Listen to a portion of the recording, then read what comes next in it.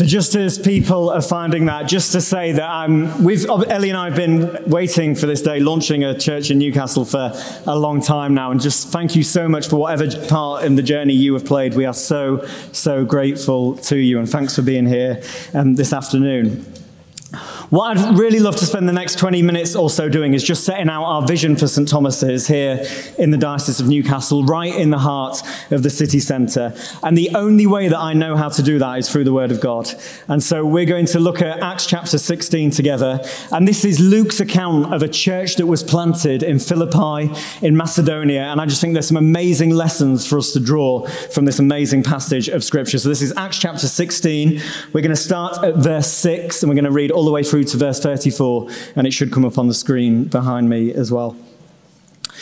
So Paul and his companions travelled throughout the region of Phrygia and Galatia, having been kept by the Holy Spirit from preaching the word in the province of Asia.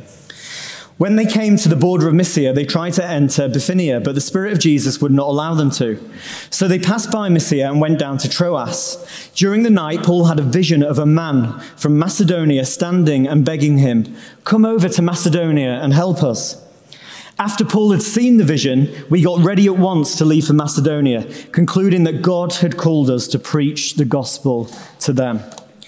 From Troas, we put out at sea and sailed straight for Samothrace, and the next day we went to Neapolis. From there we travelled to Philippi, a Roman colony in the leading city of that district of Macedonia, and we stayed there several days. On the Sabbath, we went outside the city gates of the river, where we expected to find a place of prayer. We sat down and began to gather with the women who had gathered there. One of those listening was a woman from the city of Thyatira named Lydia, a dealer in purple cloth. She was a worshipper of God. The Lord opened her heart to respond to Paul's message. When she and the members of her household were baptized, she invited us to her home. "If you consider me a believer in the Lord," she said, "come and stay at my house." And she persuaded us. Once, when we were going to the place of prayer, we were met by a female slave who had a spirit by which she predicted the future. She earned a great deal of money for her owners by fortune-telling. She followed Paul and the rest of us shouting, "These men are servants of the Most High God who are telling you the way to be saved." She kept this up for many days. Finally, Paul became so annoyed that he turned around and said to the spirit, "In the name of Jesus Christ, I command you to come out of her." And at that moment, the spirit left her. When her owners realized that their hope of making money was gone, they seized Paul and Silas and dragged them into the marketplace to face the authorities. They brought them before the magistrates and said, "These men are Jews and are throwing our city into uproar by advocating customs unlawful for us Romans to accept or practice." The crowd joined the attack against Paul and Silas, and the magistrates ordered them to be stripped and beaten with rods. After they had been severely flogged, they were thrown into prison, and the jailer was commanded to guard them carefully. When he received these orders, he put them in the inner cell and fastened their feet in the stocks. About midnight, Paul and Silas were praying and singing hymns to God, and the other prisoners were listening to them. Suddenly, there was such a violent earthquake that the foundations of the prison were shaken. At once, all the prison doors flew open, and everybody's chains came loose. The jailer woke up, and he saw the prison doors open. And when he saw the prison doors open, he drew his sword and was about to kill himself because he thought that the prisoners had escaped. But Paul shouted, "Don't harm yourself. We are all here." The jailer called for lights, rushed in and fell trembling before Paul and Silas. He then brought them out and asked, "Sirs, what must I do to be saved?" They replied, "Believe in the Lord Jesus and you will be saved.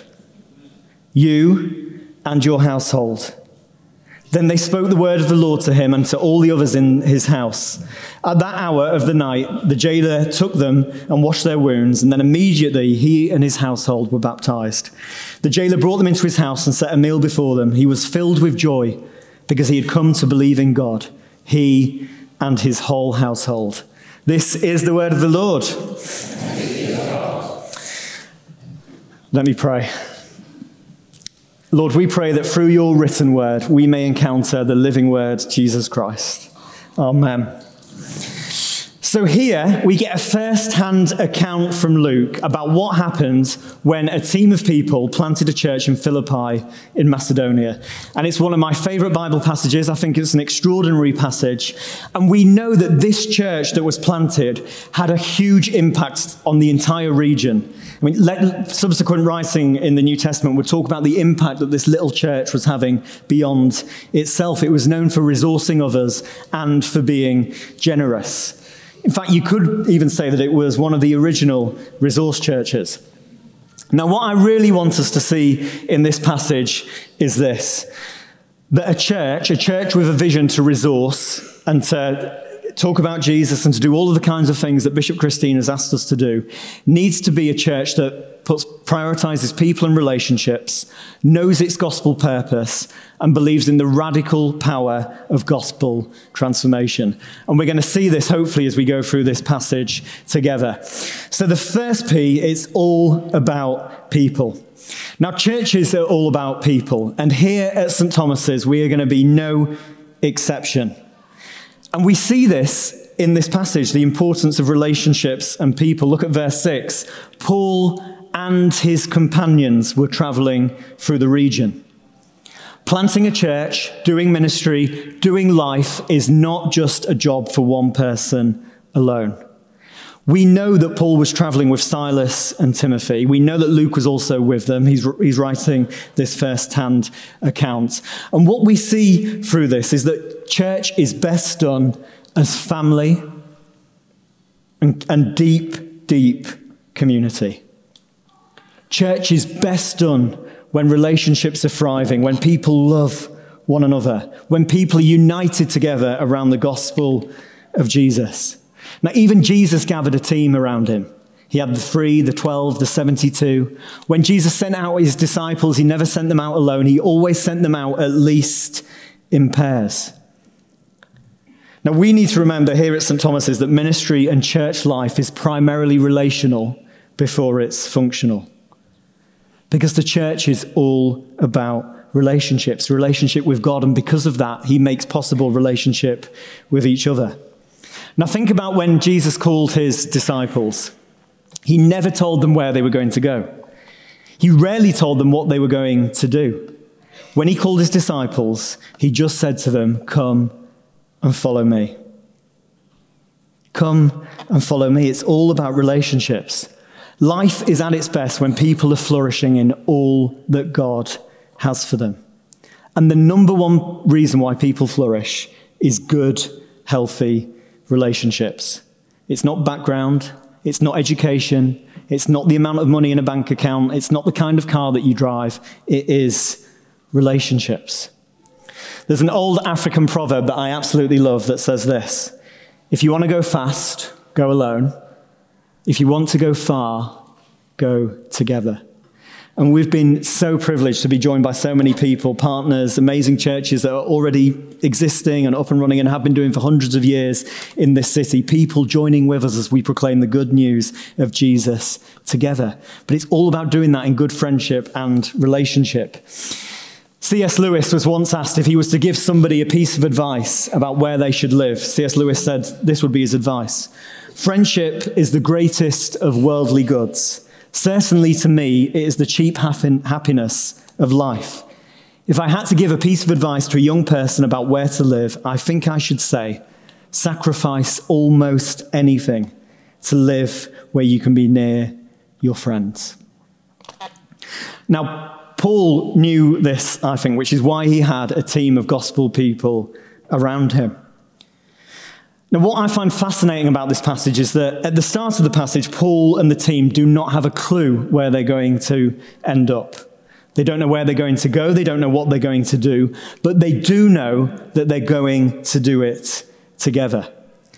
Now, for those of you that have come perhaps from different parts of the Diocese of Newcastle today, and you've been following this whole journey since it was announced that Ellie and I were coming in March 2018, you'll know that we originally were going to be down at All Saints on the quayside, and that didn't happen for various reasons. And when Ellie and I moved here in January, we still didn't have a church building to move into. So we moved here along with a team of 35 people from York that had committed to moving. And we moved into Ninechester Crescent, which is the house where the church leader of St. Thomas's lives.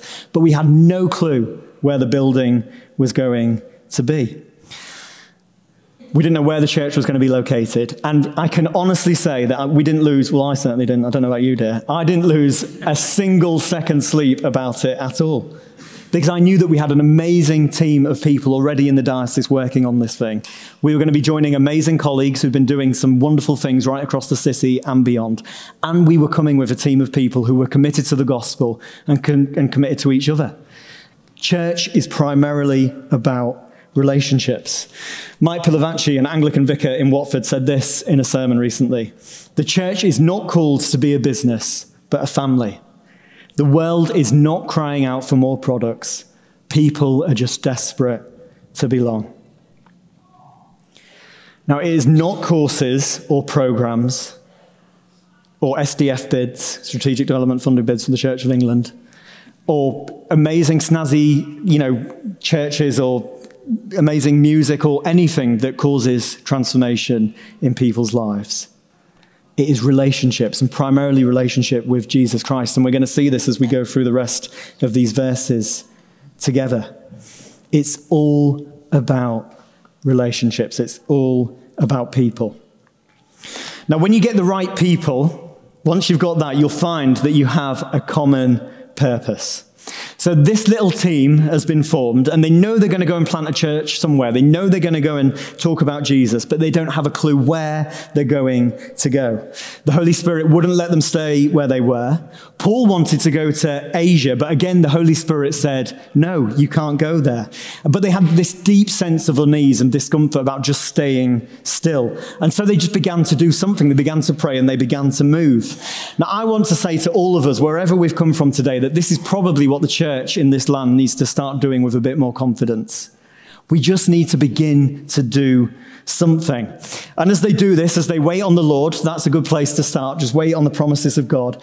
Out of nowhere, in verse 9, Paul receives a dream. And the dream is of a man pleading with Paul to go to Macedonia. And Luke says right away in the next verse, in verse 10, that the team got ready at once to go. They got ready at once to leave for Macedonia. And in this verse, we also see their purpose. The purpose for going to Macedonia was to share the good news, to preach the gospel to them. We have a vision, an amazing vision in this diocese of growing church and bringing hope. It will only come as we commit to doing this, to sharing the good news with everybody. Some of us here today are from the New Wine family. We have also an amazing vision, very similar. Local churches, changing nations. I believe that we can see this literally happening in these verses. But it only comes because of God's presence and of the proclamation of Jesus, his reign, his rule, his sovereignty, his kingdom.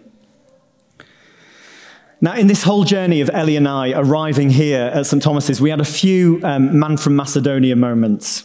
It was November 2017. I was actually at a church planting conference with Bishop Rick and Matthew Porter, the vicar of St. Michael Belfry, who's on the front row just down there. And we got a phone call from Bishop Christine, Bishop Mark, asking us if we'd consider coming to the Diocese of Newcastle to start this resource church. And to be honest, we felt a little bit like Paul and the team here in Acts 16. We just felt like we could not say no. We'd been praying for so long to plant a church in a big city with lots of students, where there's lots of young people. And as soon as that phone call came in, we just knew that we had to be obedient and we had to come to Newcastle. Now, for those of us who are maybe struggling with what God is calling us to at the moment, maybe we don't feel like we've got a purpose in life. Let this passage be an encouragement to you today. Paul and the team, notice in the passage, got 2 no's before they got their yes. They got a no to staying where they were. They got a no to go into Asia, even though Paul wanted to go there. And then they got their yes. Sometimes we just need to wait on God. Now, this was a big move for Paul and this little church planting team. None of them had been to Macedonia before. They'd never been to this city. They didn't know what kind of welcome they'd get. They didn't know if people would be hostile. They didn't know if they'd get a warm reception. And yet, despite all of that, they went anyway.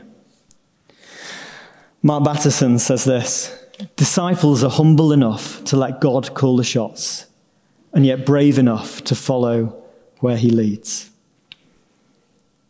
Wouldn't it be great if in all of our discipleship we could have this level of obedience to God?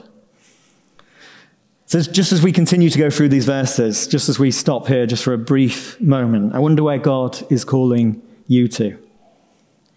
What is he calling you to? But perhaps most importantly, as we've gone through these verses so far together today, who is he calling you to? So the team are called to go to Philippi, to Macedonia. But why there? Why were they called to go to this particular place? Well, firstly, because there was a desperate need for the gospel of Jesus Christ. We know that there weren't many God-fearers, to use Luke's language, in this city. We know that because the women were gathering by the river to pray. You'd only gather by the river to pray if there weren't enough men. In these days, you needed 10 Jewish men to form a synagogue. There weren't even 10 God-fearing people in the whole city. Now, Paul knew this, which is why he went down to the river where he'd expect, if there was going to be somebody praying, that is where he'd find them. So news of Jesus has not yet reached this city, and so there's a desperate need for it.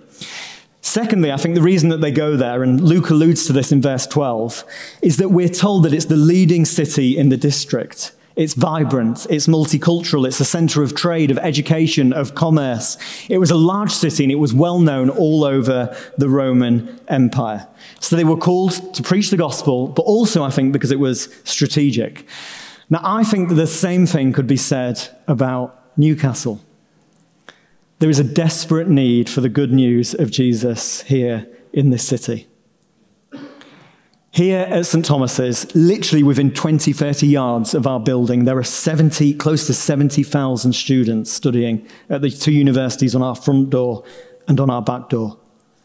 We now know through church statistics that university students are the largest unreached people group in the United Kingdom.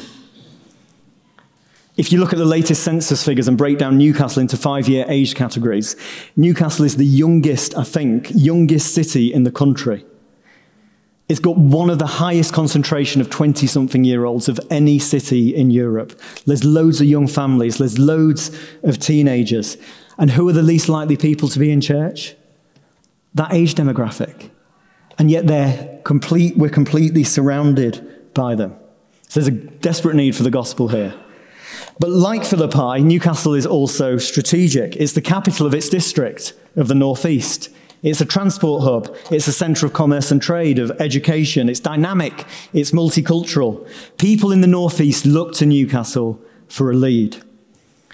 Now, I think it's also of huge significance, not just because it's influential in the region, but also because of its spiritual heritage, which for those of us who live here is our shared spiritual heritage. So think about some of the things that have happened just in this very city or this very region. So think of the Northern Saints. This is a photo that I took recently on Holy Island, of course, in our diocese, about an hour's drive north from here on the coast. Since the 600s, this place has been sending out missionaries, evangelists, church planters, people to start houses of prayer since the 600s. This is a photo of Ellie in St. Mary's Chapel in Jesmond-Dean. In the medieval period, there was a powerful move of the Holy Spirit in Newcastle, and it was well known across the whole land. In fact, one businessman left his entire estate so that people who wanted to come on pilgrimage to Newcastle could afford to get here. And what was happening was, if people were sick, they knew that if they got to Jesmond, then they might get healed. That they might encounter Jesus Christ. And lots of people did, and it was a site of mass baptism. And that's why this chapel was built. So this area of Newcastle became known as Jesus' Mound, or the Mound of Jesus, which is why it's today known as Jesmond. I found out just earlier today that the original St. Thomas's, which was located further down towards the river in the city, St. Thomas's was the chapel, the church that people would first stop at on their pilgrimage towards Jesmond. There were so many hotels and guest houses springing up in the city that even today there's a street in the city called Pilgrim Street. We heard on the Vision video as well about the 19th century revival that was actually sweeping across the whole nation. But Newcastle was impacted by this revival, and St. Thomas's in particular was impacted. Now there's a plaque which you currently can't see because it's behind our drapes at the minute. But there's a plaque that talks about this particular move of God in Newcastle and the impact that St. Thomas's had, basically the impact of the revival on this church. And this plaque basically says that the congregation in the first few years of the 1800s, this is its wording, was small and unstable. 2 Anglican ministers started working together, Clayton and Wandsey. Within a few years, John Pearson, who's church warden, one of the church wardens here, and I were looking through the church statistics from 1851, average attendance.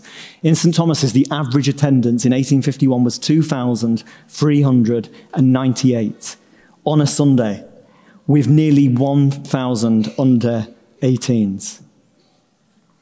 Here in St. Thomas's. Now, we believe that if God has done these things before, he can do them again. Newcastle is a significant place. It's strategic. Not just because of its geography, but it's strategic, I believe, spiritually.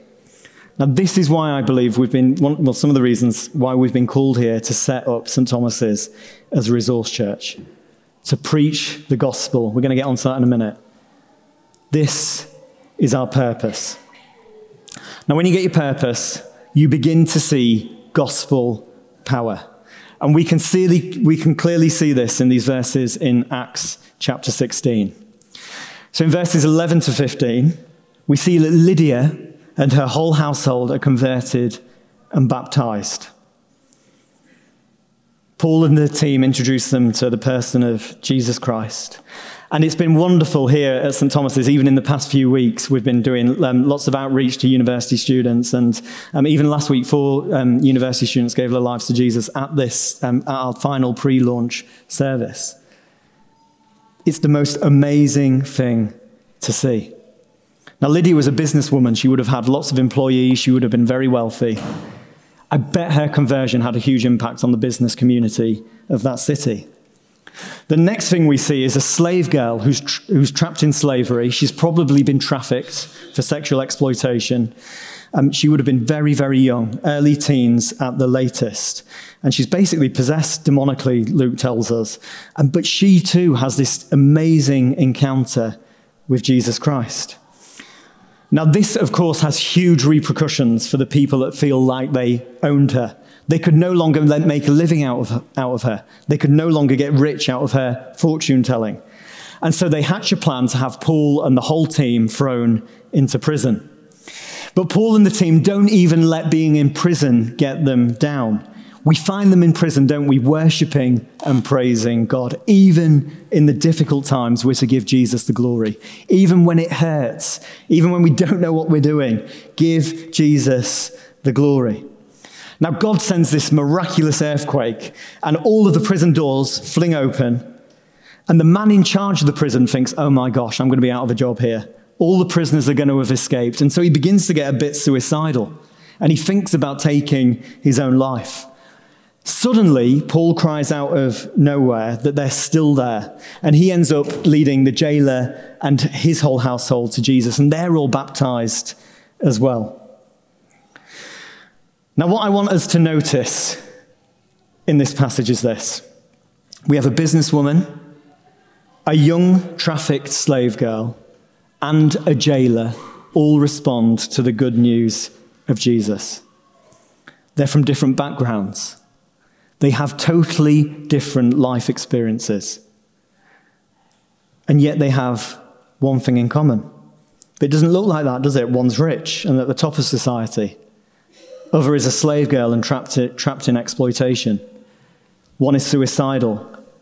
One's very young. The other two are probably a little bit older. One has employees, another is an employee, and the other is a slave. And yet they all do have one thing in common: a need for the gospel of Jesus. Now, what I take from this, is that there is no one who we should not share the good news of Jesus with. Absolutely no one. Doesn't matter who you are, what background you've had, whether you're smart or you don't feel smart, whether you're educated, rich, poor, young, old, wherever it is you're from in the world, we should share the good news of Jesus with everyone. That's the job of this church. That's the job of every single church. Now, this unashamed proclamation of the good news of Jesus leads to a citywide transformation, or at least the start of it. So look at what happens in the passage. Households are transformed. Lydia's and the jailer's, the whole households are baptized. And that could have included a whole number of people, young and old. Businesses are impacted. I bet Lydia dealt with and did business very differently after meeting Jesus to the way that she did it before. Systems of injustice are challenged. Look at this girl who's been trapped in slavery and exploitation, and suddenly she's released because of the good news of Jesus. We begin to see signs and wonders on the streets. Now, this is what we are praying for here in Newcastle. The church is not just about having a cozy time on a Sunday. If all Christianity is coming to church, speaking a little cleaner than the rest of the world, and singing a few hymns and then going home and living like everybody else, I'm out. But if it's about the gospel, if it's about believing that Jesus, through his church, can have an impact on this city and everybody in it, then I'm totally up for that, and I am totally in. Now, all of this leads to the people in this city to ask exactly what the jailer asks towards the end of the reading. Look at what he asks the team. What must I do to be saved? What must I do to be saved? We pray that people are going to ask that question of us. We pray that as we see some of the things, by the grace of God, as we see some of the things happen in Newcastle that we see happen in this passage, we pray that people are going to ask, what must I do to be saved? And our answer must be the same as the answer that Paul and the team give here. Repent, believe, be baptized. It's Mark 1:15, the first words of Jesus' ministry. Now, for the jailer to respond, for Lydia to respond in the way that they do, is deeply, deeply countercultural. In the Roman Empire, people worshipped Caesar as Lord. So to proclaim that Jesus Christ is Lord was deeply subversive. Deeply, deeply subversive. But the point is this: whether we worship Jesus or not, we are all worshipping something. All of us are worshipping something. Wherever it is that you get your identity, wherever it is that you get your affirmation, that is who you're worshipping. One atheist, a novelist in the United States of America, in a lecture that he gave to a graduating group of students, he was not a Christian at all, as I say, he didn't believe in God. But he started off his lecture by saying this: we all worship something. We don't get a choice about what we worship. So we don't get a choice about whether we worship, just about what we worship. What we see in this passage throughout the whole Bible is that whatever we worship will eventually consume us. You worship money, you'll never have enough. You worship status, you'll never have enough. You worship fame, you'll never be famous enough. You worship career, you'll never have enough promotions. Jesus Christ is the only object of our worship that will not consume or destroy us. Why? Because he died on a cross for our sin, rose again so that we could have freedom and new life and have it in abundance. We don't have to earn it. There's nothing we could do to deserve it. It's a free, undeserved, unmerited gift. Your bank account will not die for you. That football team that you worship will not die for you. Those relationships won't die for you.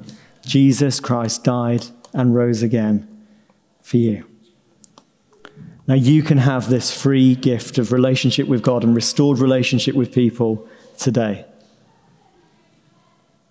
And it's all through believing in Jesus. So this is what we're going to be about here at St. Thomas's. People and good relationships, partnering with others, working in good relationships because God himself, through Jesus on the cross, has reconciled us not only to himself, but to each other. We're going to absolutely commit to seeing local churches changing nations, to growing church, bringing hope, by preaching the good news of Jesus Christ to absolutely everybody. And as we do that, we believe that we're going to see radical gospel, transformative power released, not just through this church, but through every church in the city. And this is for all of us, not just vicars, it's for all of us, whether we're in business, whether we're working in jails, whether we're working in universities, education, all of us get to play our part as we commit to these things. Amen.